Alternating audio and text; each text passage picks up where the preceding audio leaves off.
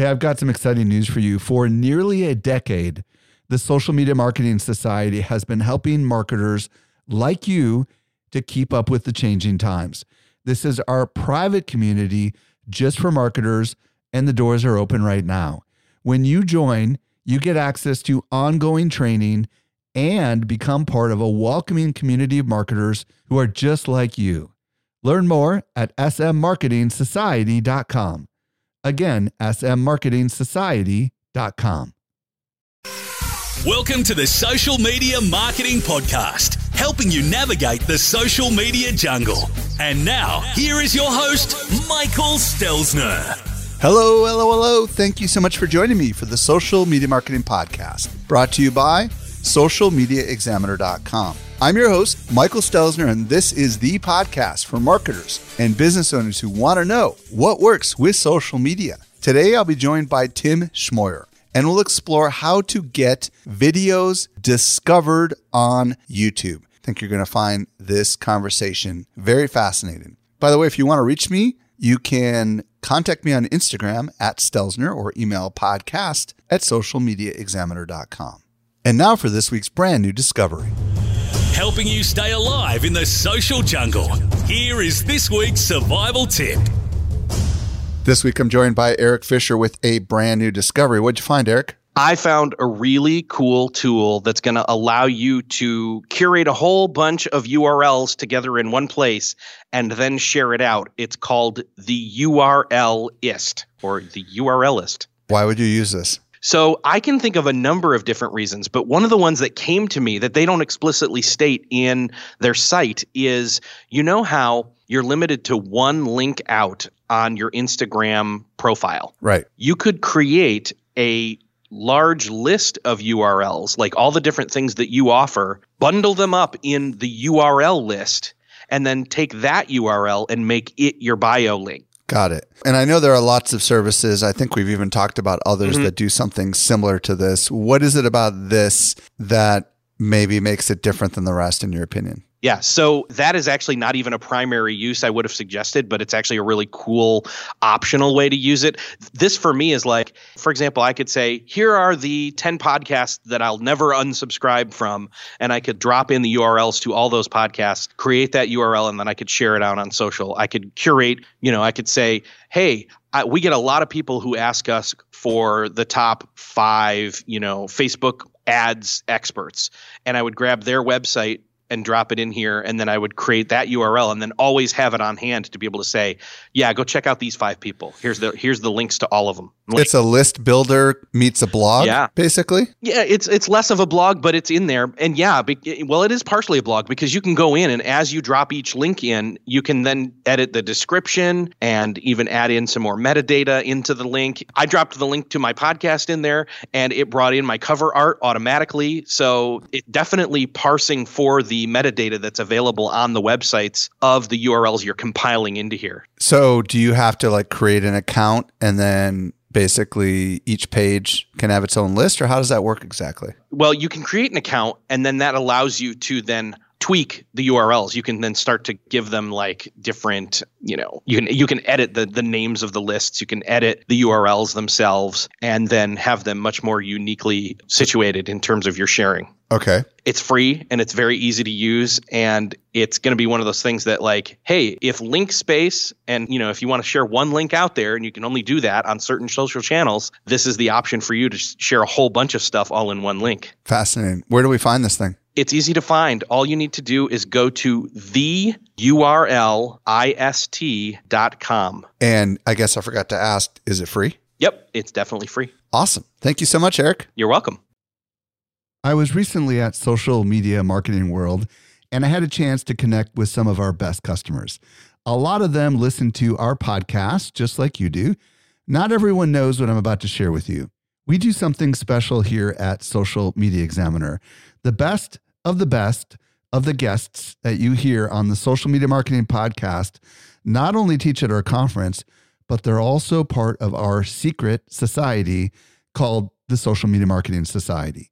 Each month, our top-tier guests who have been on my show are invited to train inside our society for an exclusive group of marketers who are just like you.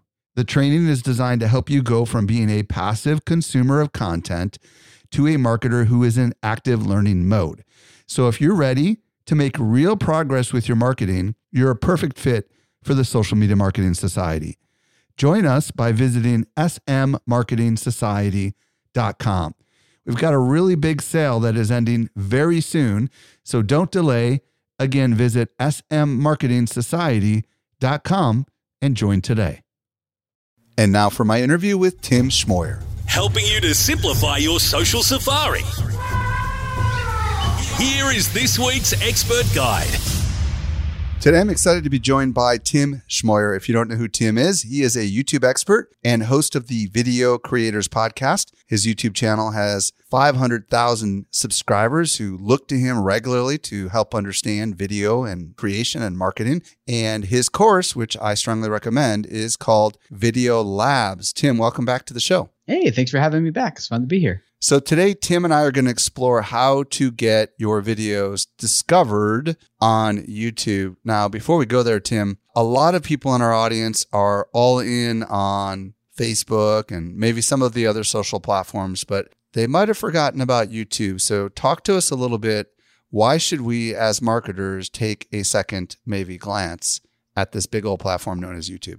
Yeah, well, there's a lot of reasons for that. I think one of the biggest reasons is that YouTube is owned by Google itself, right? And we're seeing more and more video content popping up in Google's search engine. So now when people are searching for results right on Google, it's not only just blog posts and text-based articles we're seeing a lot of mixed media content there, including a lot of YouTube videos.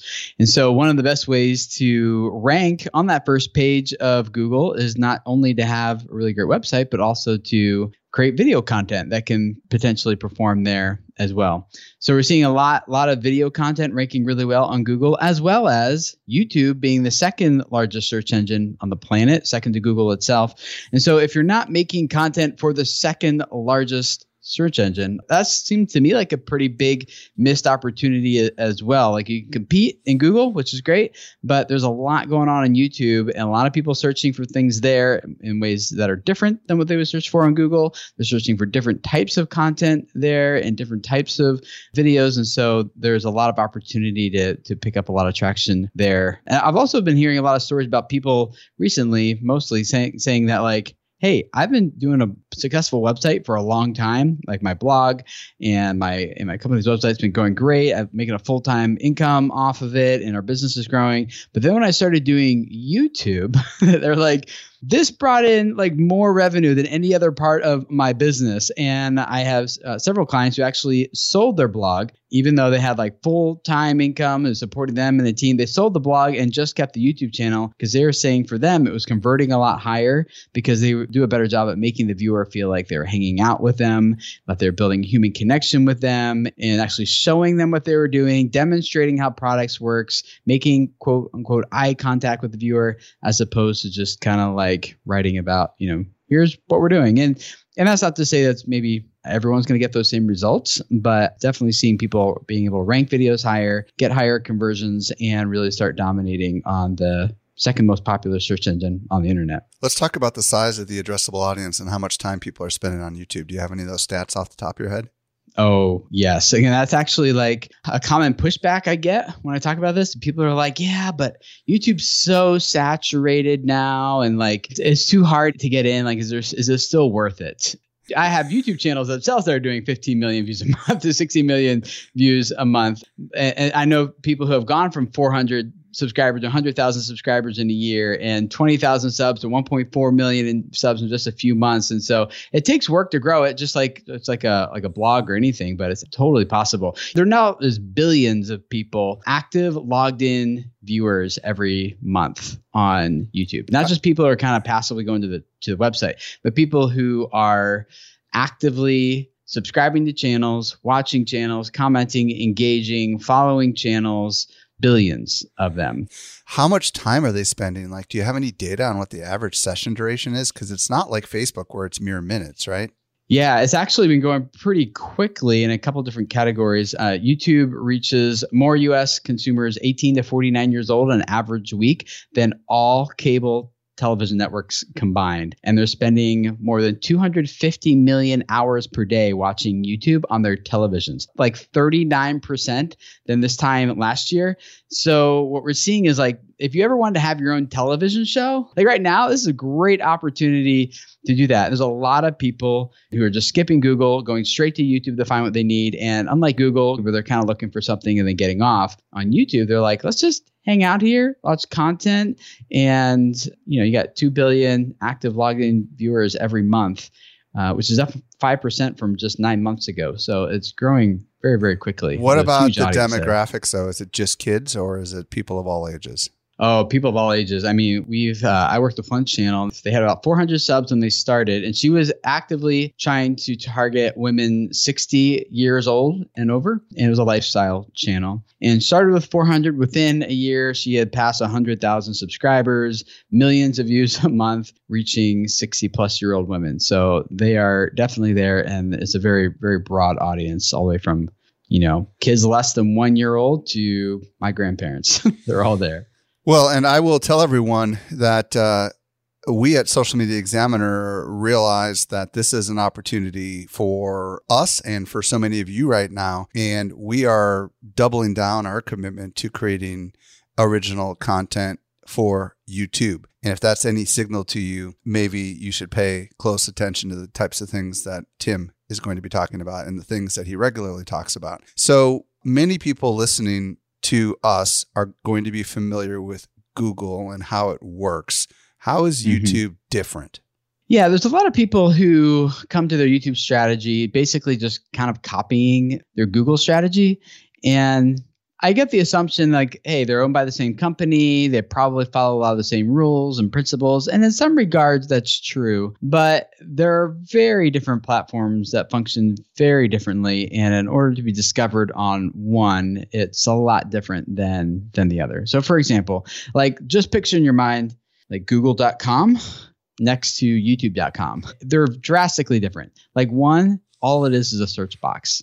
And maybe a few links at the top, for your account and things like that. For the most part, though, it's just a blank page with a search box in the middle. The other page has a ton of things going on. It's got this big ad right at the top. It's got a search bar, but it's kind of like, it's at the top, but it's kind of hidden. Like it's not the only thing that stands out to you. There's tons of videos there that Google or that YouTube thinks that you'd be interested in, and just trying to get you to start a viewing session and just start browsing. And there's a lot different. Viewer behavior is a lot different. Like people don't usually go to Google just to kind of like, hey, let's go see what's on Google today, and browse around. There are some places where you can do that, but by and large, it's not like you just go there to browse. Google wants you to kind of like, they want to deliver results for you and either answer the question for you very quickly right there on their site, or get you off to another site that can give you a more in-depth answer that you're looking for. YouTube is selling their own products. They have YouTube TV, they have YouTube Premium. There's no like channels that you follow kind of, like on Google, like as there is on YouTube. At least now that Google Reader is gone, I'm still grieving that. But one is based on text, one is based on visuals and images and video. And a really major difference is just how people discover content. Like on YouTube, Google will just start putting the right videos in front of the right people. Like they're not even searching for it. It's like, hey, here's a video you're watching and we think you might like this one next. And they'll post it as a suggested video. They'll put it on the homepage there for you. Very much like Netflix, right? I mean, Netflix will make recommendations on content for you to watch, and YouTube does the same, right? Yeah, YouTube has a few different goals, and their goals are like, how do we get people back to YouTube?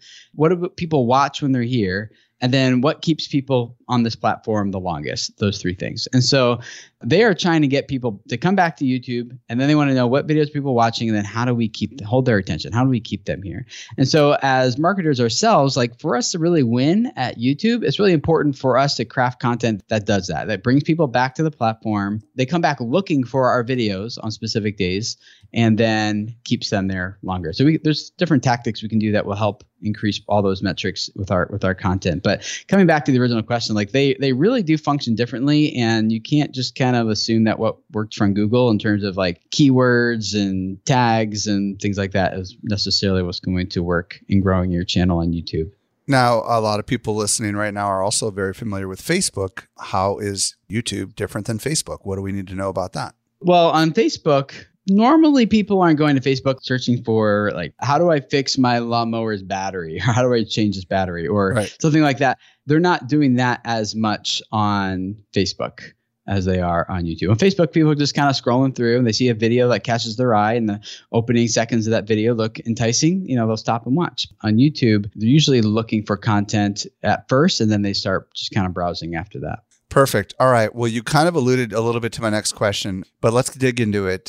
Many of the marketers listening right now do desire to do more on YouTube. And obviously, the key thing that we want to try to accomplish is when we make a video, we want it to be discovered somehow, some way on YouTube. And you kind of alluded at some of the discovery ways. You said that you can search.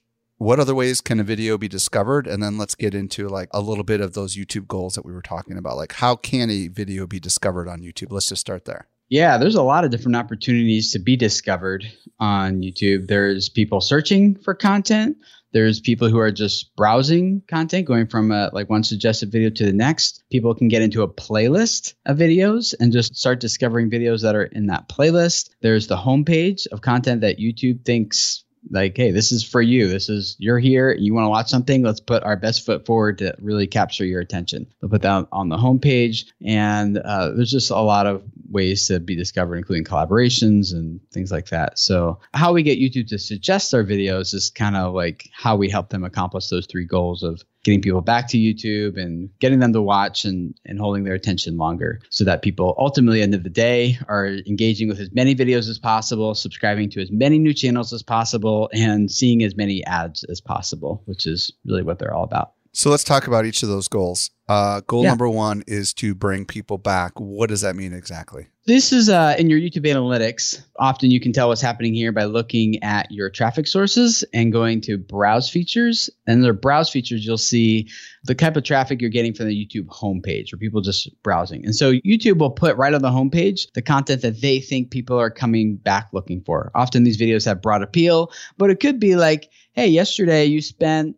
half hour watching new videos from Social Media Examiner, and Google's like, they must be on a big Social Media Examiner kick right now. So let's put more of those videos on the homepage for that person. Got it. So they come back to YouTube. YouTube thinks like, hey, they want to probably see more of this. Or it could be like more practically, how do we influence this ourselves? Like maybe a viewer knows that when they come back to YouTube, YouTube figures out when they come back every Tuesday and Friday, they are looking for Social Media Examiner's new videos because every Tuesday and Friday, Mike publishes a new video. This person knows that, and YouTube learns like when they come back on these days, they are looking for Social Media Examiner. So let's save them the trouble and let's just put Social Media's new videos right in front of that person on Tuesdays and Fridays. So having a posting schedule can be really helpful for getting your videos to the homepage so that Google knows when to promote your videos and push them there for those diehard audience. Got it. The consistent production of video on a certain day over and over again could be an incentive to bring people back to YouTube, and that will be rewarded if YouTube can assess that that's the reason why they're coming back. Is that what I'm hearing you say? Yeah, it's a principle. It's not like a guarantee, obviously, but it works similarly to the same way. Like my wife loves Survivor. And so she knows when that TV show is coming on. She rearranges her schedule to be in front of the TV when it airs. And it's Wednesday nights at 8, by the way. There you go.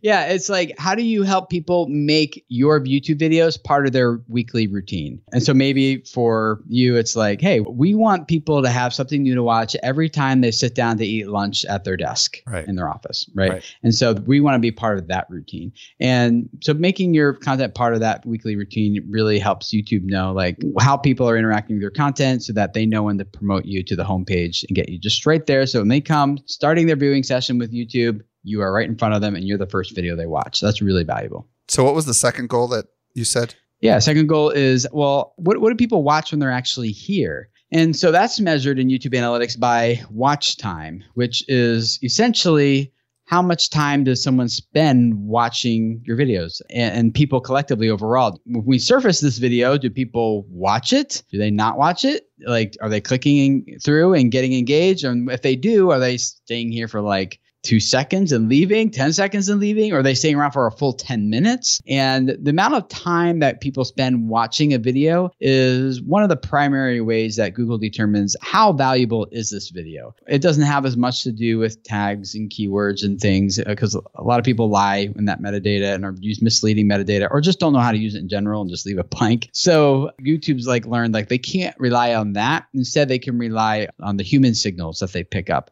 and how people are responding to the content. And one of the primary ones is measured in how much time do people spend watching this content.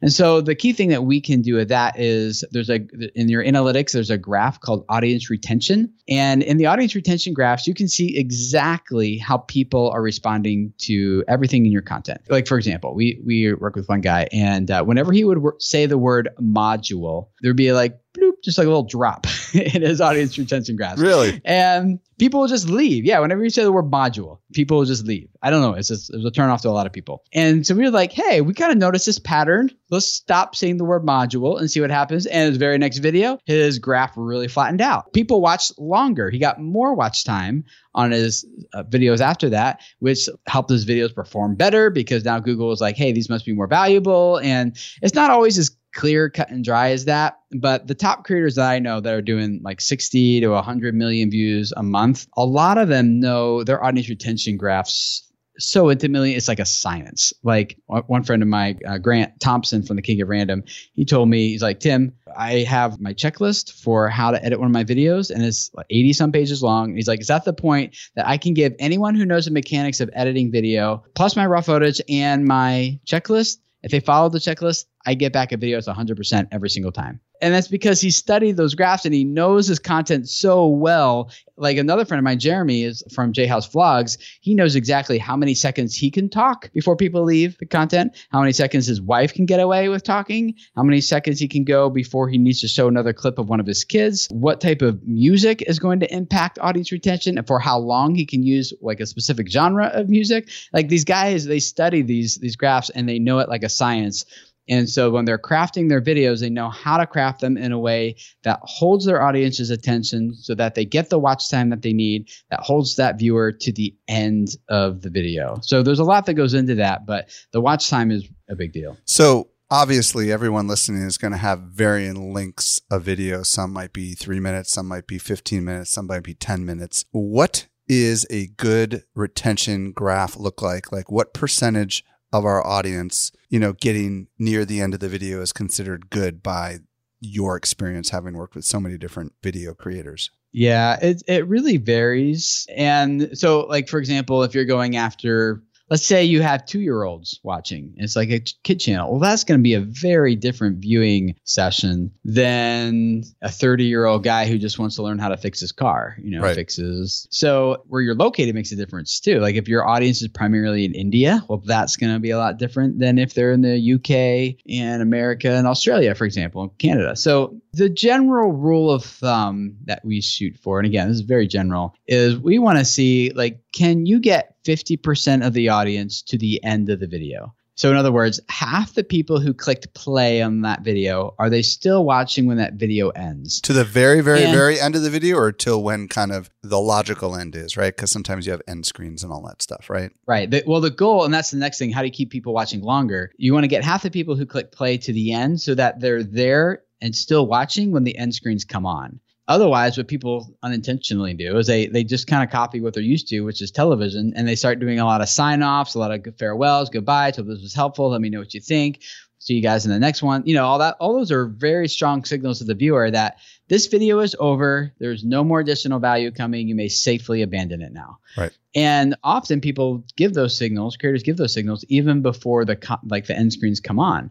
And so even if you hold the viewer's attention, as soon as you say, hey, thanks for watching, or something like that, boom, people are leaving the video. You can see it right in your graph. It's like a drop, like a cliff. Everyone leaves. And then when you want them to watch another video, they're no longer there to take that action. And so we tell people, stop telling people they can leave.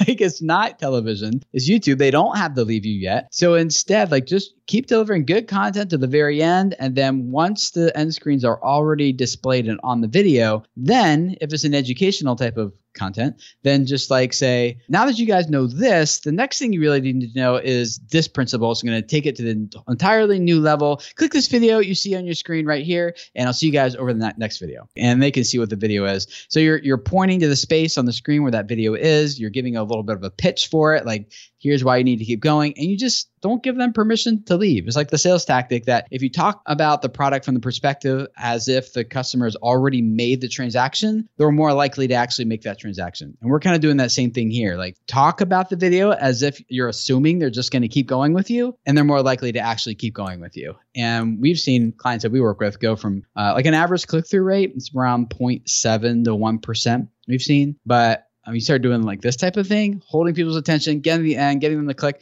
The click-through rate, one of our clients is doing like 42% click-through rate, which is people who get to the end of the video and click on the end screen to click and watch another video. I see. Got it. So you're getting someone who just gave you the maximum amount of watch time on video A. That's your most valuable viewer / customer. Like, so rather than going after more and more views, like let's just take the views / customers we already have and turn them into a better viewer / customer, like taking that principle, if that makes sense, and getting them to click and watch another one and watch another one and watch another one. And what happens is you grow a library of content on YouTube that's doing this, it's like your whole channel just gets a lift and really takes off. We've seen people go from like one client we work with 2,000 subscribers a day to over 39,000 subscribers per day, and they just blew past million subscribers, 2 million subscribers, just kept growing, and 93% of that traffic was coming from the homepage. So you said YouTube has 3 goals. Number 1 is to bring people back. Therefore, we should create video that brings people back. Number 2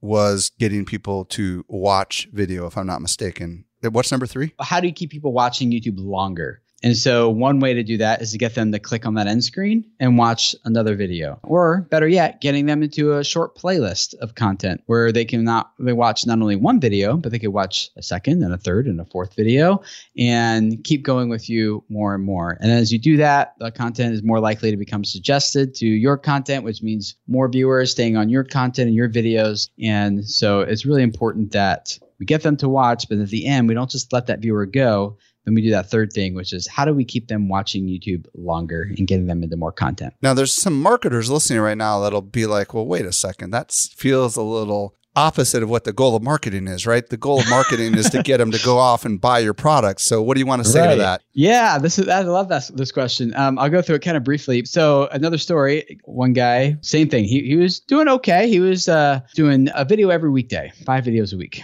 And the goal of every video is basically, hey, go buy this thing from my website. And he was doing okay. He was doing, I think the videos themselves were generating around $20,000 a month for his business. And we said, how about let's change that? Let's make the goal of every video to actually grow the channel and get people to watch more content. But once a week, you're doing 5 videos a week. So we said once a week, how about you just make 1 video a week that's just dedicated strategically to get the heck off of YouTube and go to my website and buy this thing. And so he did that. He started making most videos that were oriented to holding people's attention, getting them to the end, clicking and watching another video. And his whole channel saw a tremendous lift. It started seeing, I think his growth like almost doubled pretty quickly within the course of a few weeks. And then we asked him about sales, and he's like, Tim, I'm so glad you told me to stop trying to sell in every video. He said, when we started focusing on just trying to provide value through really like valuable content, getting them to watch more, consume more, he's like, when we strategically made 1 video a week, that the primary goal of this video is to deliver value that leads into a sale. He's like, we went from doing $20,000 a month to $100,000 a month. First of all, he grew his channel, so he had a bigger audience when he did pitch pitch to. Am I right? That's part of it. Yeah, his channel was growing. But also, I think there was a little bit of a different feeling about his brand where it wasn't like, oh, every video here is a commercial. But it kind of started to feel like I could actually consume a lot of this guy's material without feeling like, oh, he's just here to sell me something, which grows the know, like, and trust factors a lot more. People got a lot more value. They consumed it a lot easier. But then one of the biggest contributors is like he was trying to accomplish too many goals with each piece of content. Every video, he wanted to get a lot of views. Number 2, get a lot of subscribers. Number 3, generate a lot of sales. Number 4, rank number 1 in search, and then do well on Reddit. And he was like, hold on, like we don't do that anywhere else in marketing world where we have like 15 goals for one piece of content. Like let's make each piece of content revolve around a very specific goal. So the goal of this video is to be discoverable. So let's make high value content that people can click and watch and consume, even if they've never heard of you before. They don't care about you or your brand yet. They only clicked because the title and thumbnail suggested some sort of value or story that was of interest to them. They clicked, they're watching, and now they get introduced to your brand and they're like, hey, I want more. They get to the end. You get them to click and watch another video. They start consuming more of your content. And so his channel started growing. But I think the quality of the viewer he was getting, like he was kind of conditioning them better so that when the sales video came, they were getting good content, good value. And that wasn't like a commercial. It was like he was still teaching something. And then at the end, he's like, and so take this to the next level, buy this thing. And he's like, my channel grew and my revenue grew too by strategically crafting each video to accomplish a specific goal, whether that be community, discoverability, or sales were the 3 main ones. To help people understand why this is so important, I want to use a blogging example. So we're a very big blog, as you know. Social Media Examiner has about 14 million, readers a year. And we, at the end of our blog posts, do not ever tell people to go buy anything. Instead, we tell them to get something for free by subscribing. So what we're encouraging them to do is to get on our email newsletter so that they get the next article and they don't miss out. And that philosophy that I'm growing a subscription audience, that I'm going to be delivering more free, valuable, commercial-free content to, is why we add like 15,000 email subscribers a month to our email list. And it's the exact same thing that Tim is talking about, except in this case, the subscriber is via YouTube. And instead of the content being a blog, it is video. And then every once in a while, we can send out a dedicated email in the same way Tim suggests every once in a while doing a dedicated sales video. So the philosophy, I think, is more easy to comprehend when you compare it that way. What are your thoughts on that? No, that's exactly the same way I explain it. Although instead of using a blog, I use like an email list. Right. Same way, you give them the lead magnet that they sign up for good free, something really super valuable. They get into it, but you don't try to sell them right away, like the very first email. Well, usually, sometimes that works, but it's generally like, here's really good, valuable content. And then let's give you 3, 4, 5 emails that are intended to like grow the know, like, and trust factors, still high value. And then those lead into addressing a problem that is then solved by your product or service. And that's essentially the same philosophy we're bringing over to YouTube. Instead of email subscribers, though, it's with YouTube subscribers. So very similar.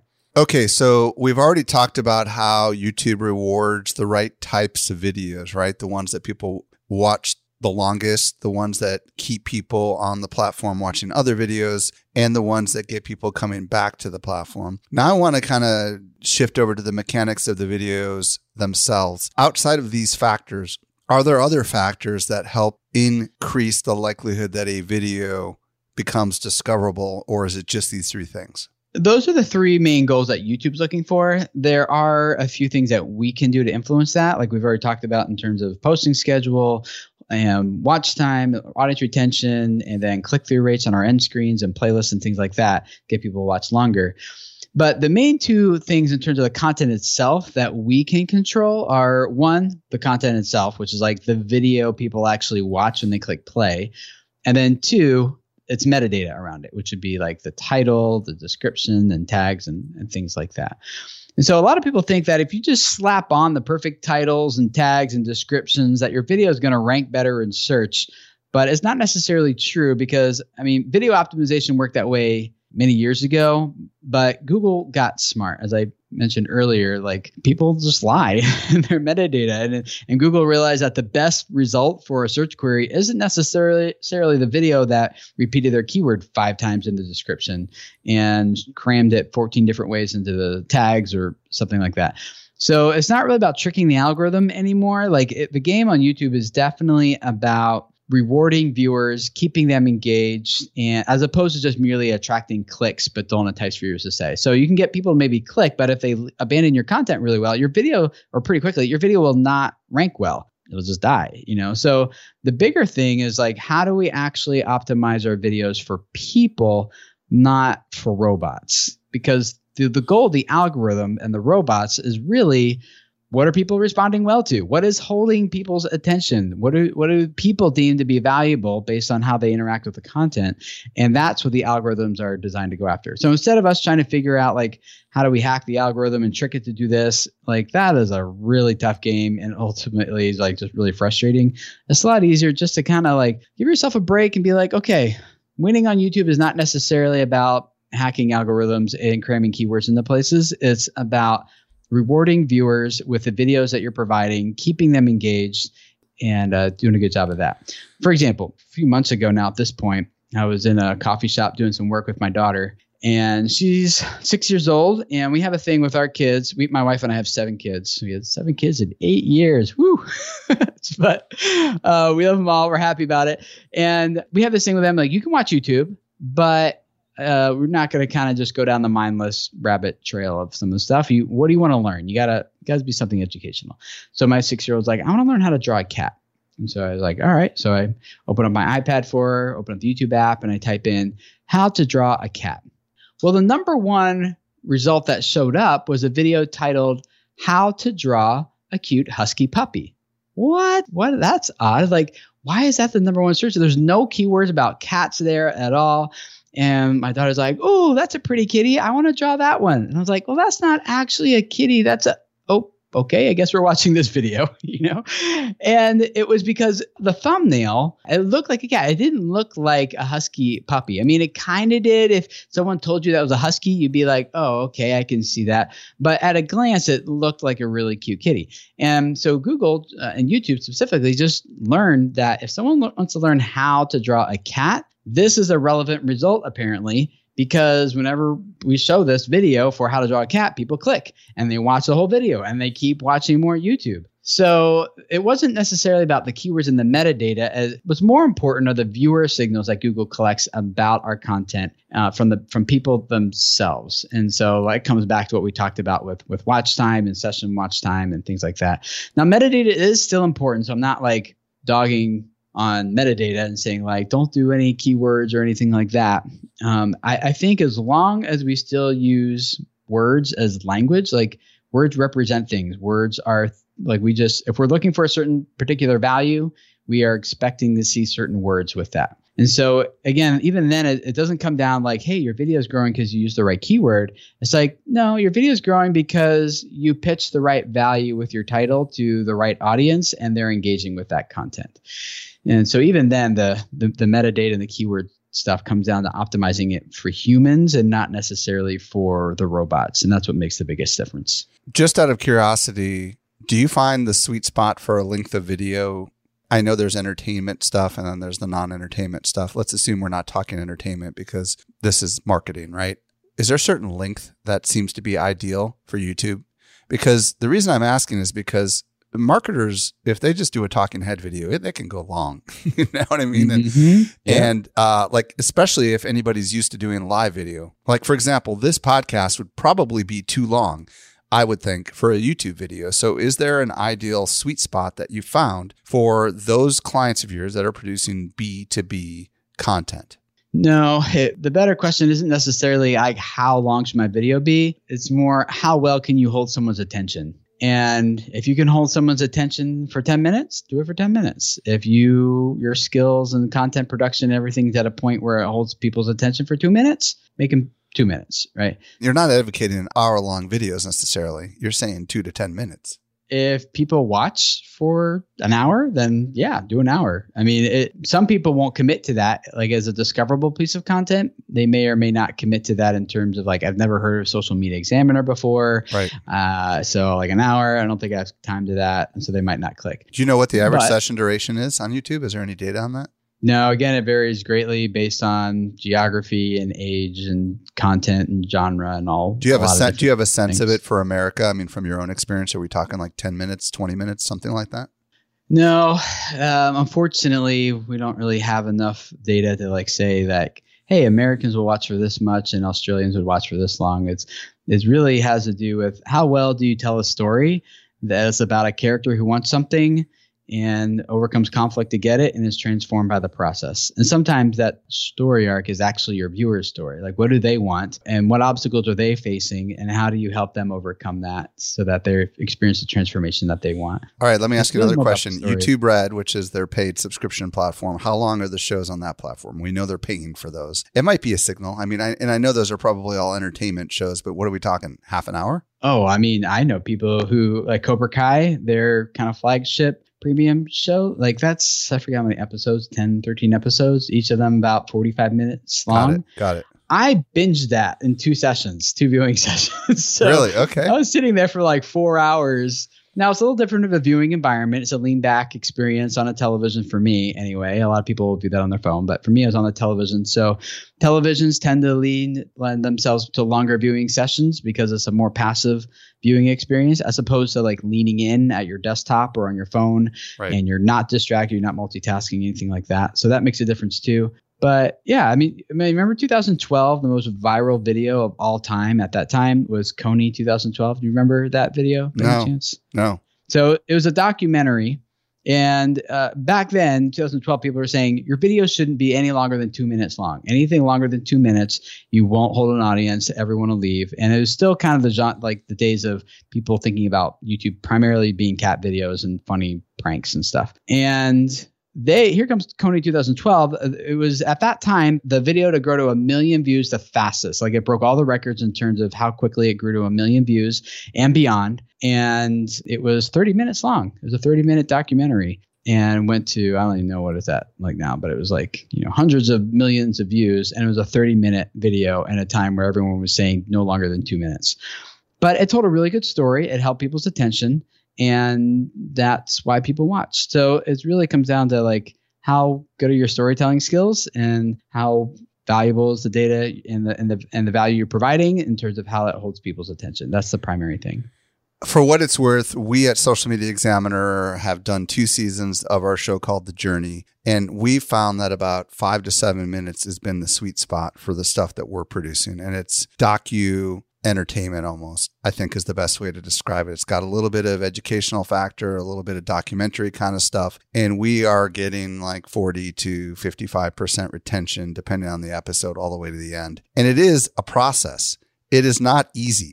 Like we sucked in the beginning, and we still have a long way to go. But just share a couple quick tips as we close this out on things that we can do in the actual video. Like let's talk about hooks and stuff like that. Can you talk to us a little bit about that? Yeah, that's a good point. Yeah, so there's a few things that we can control outside the content and the. I feel like I'm contradicting myself, where I said it was only the content and the metadata, but you can affect a few other things. So that, to get a little more specific, is titles and thumbnails do make a very big difference in terms of how your video performs. I know that sometimes when we're crafting a video, it's easy because of television. When we turn on the television, the video is already playing. Whereas on YouTube, it does, like, people decide what they're going to watch based on the title and thumbnail. So the customer journey, so to speak, with our YouTube content doesn't start with the video itself. It actually starts with the title and the thumbnail. And so when someone sees that title and thumbnail, it sets an expectation for the viewer. And they click because they have an expectation for that content. And so it's very important, especially with non-subscribed people who never heard of you before and are just watching due to the merit that the title and thumbnail pitched. They have an expectation. That video needs to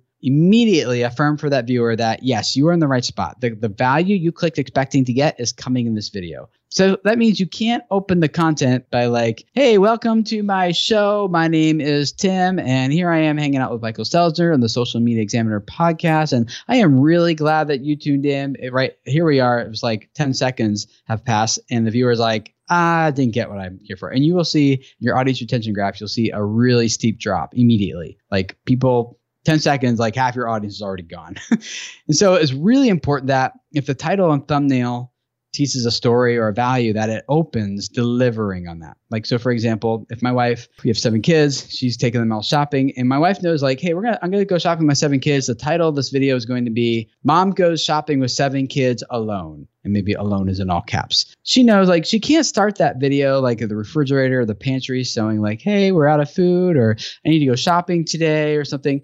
No, that video needs to start in the parking lot with her putting kids into the shopping cart, and the thumbnail then would be Like she'll put all the kids in the shopping cart. She'll back up with the camera and take a picture. That will be the thumbnail of all the kids kind of hanging out of the shopping cart, right? And so it teases a story. And she's like, why would ever a woman go shopping with 7 little kids? What happens there? Is that a mess waiting to happen? And so they click because it creates some intrigue, and then the video delivers immediately, as opposed to that scene that they clicked. I could also imagine her screaming, yelling to one of the kids to not grab the milk that's about to fall off the shelf or something, right? You know what I mean? You have kids. I see that. I mean, I could see something like that. That would be a good hook too. It's like, oh, I want to know what's happened, right? What's going to happen? Wouldn't that not be a good hook? Right. Yeah. Or if it's more educational content, it's the same principle, which is like how Mike grew his YouTube channel from 0 to 100 million subscribers in 6 months or something, And I would like to watch that video. How did that happen? And so that video has to start with maybe motion graphics of your view counter on your channel going from like 0 to like 100 million or something, so that people feel like they're in the right spot immediately. You can't talk with you kind of like thinking, looking like you're contemplating life, walking down like some scenic beach or something like that, right? You'll lose people. Right. So titles, thumbnails make a big difference. And as we've already said, they need to be optimized for humans, write them for humans, not for robots. The other thing that people kind of make a mistake of is that they think that, hey, my video is awesome. Everyone should see this. But like people will determine whether or not they think that's awesome. And the real thing that really needs to happen is that it can't be just good, valuable content, but the content needs to get people to care. And so they clicked because they wanted to see how Mike got to 100 million subscribers in 6 months. But then through the course of that, if you want them to stick around, turn into a YouTube subscriber, which then turns into a customer or a client, you have to not just give good value, but you have to give like this human connection that makes like, hey, I learned a lot, but I actually kind of like Mike. And he seems like a cool guy. I feel like I could hang out with him, So that doesn't necessarily mean you have to be all buddy-buddy in every single video, but it does mean you should start incorporating some of these things into your brand, like your story. Who are you? And your creed. Like, what do you believe? And why does that matter to you?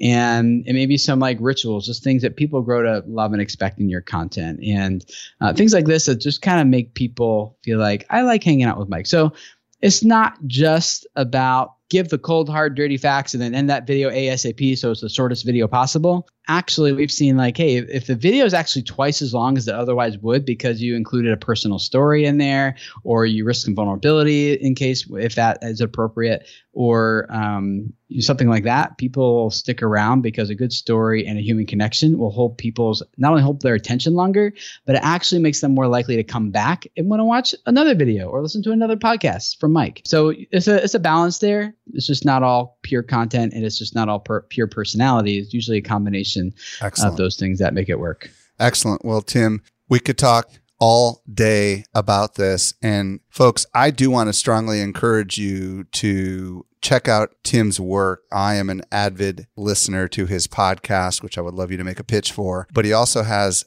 incredible content on each of these little things that goes into so much more depth. So Tim, tell everybody where they can discover more about you and all the great stuff that you've got out there. Yeah, thanks. Yeah, I have a weekly podcast and it comes out every Tuesday. It's just search iTunes for Video Creators or Tim Schmoyer. It should pop up there. And we're just all about helping creators and business owners just learn how to master the YouTube platform.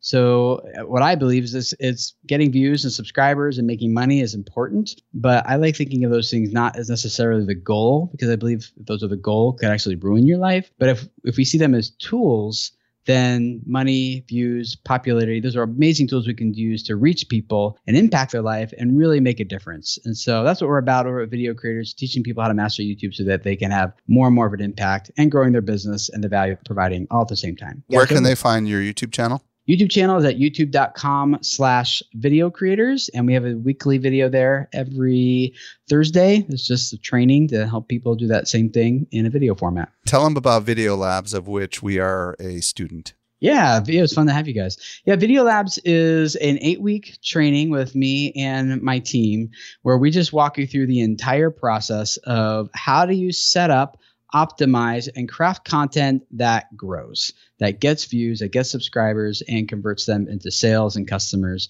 and ultimately reaches them and impacts their life with the value that you're providing.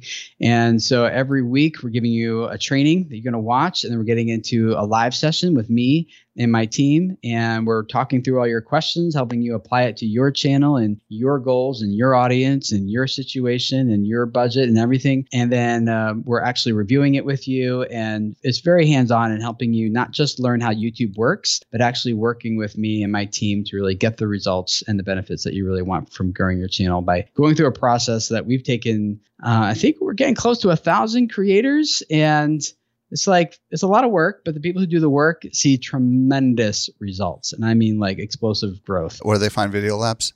Yeah, you can go to my website and videocreators.com. If you scroll down to the bottom, it's there at courses, and you click on courses and you can find it there. We only do it a few times a year, and we only do it with 27 creators at a time because it's very hands-on and time consuming for our team. So we want to make sure we give each person as much time as we can. So we do limit how many people sign up. And so we do it about 4 times a year. And you can add yourself to the waiting list to get notified about the next one by going to our website there, videocreators.com/videolabs. Tim Schmoyer, thank you so much for coming on and sharing your wisdom with us. Yeah, man. Thanks for having me. By the way, if there's anything we mentioned in today's episode, you can get the show notes at socialmediaexaminer.com/364. This brings us to the end of yet another episode of the Social Media Marketing Podcast. I'm your host, Michael Stelzner. I'll be back with you next week. I hope you make the absolute best out of your day, and may social media continue to change your world. The Social Media Marketing Podcast is a production of Social Media Examiner. Hey, just a quick reminder, join the Social Media Marketing Society today and level up your marketing for your company or your clients. Visit smmarketingsociety.com to find out more.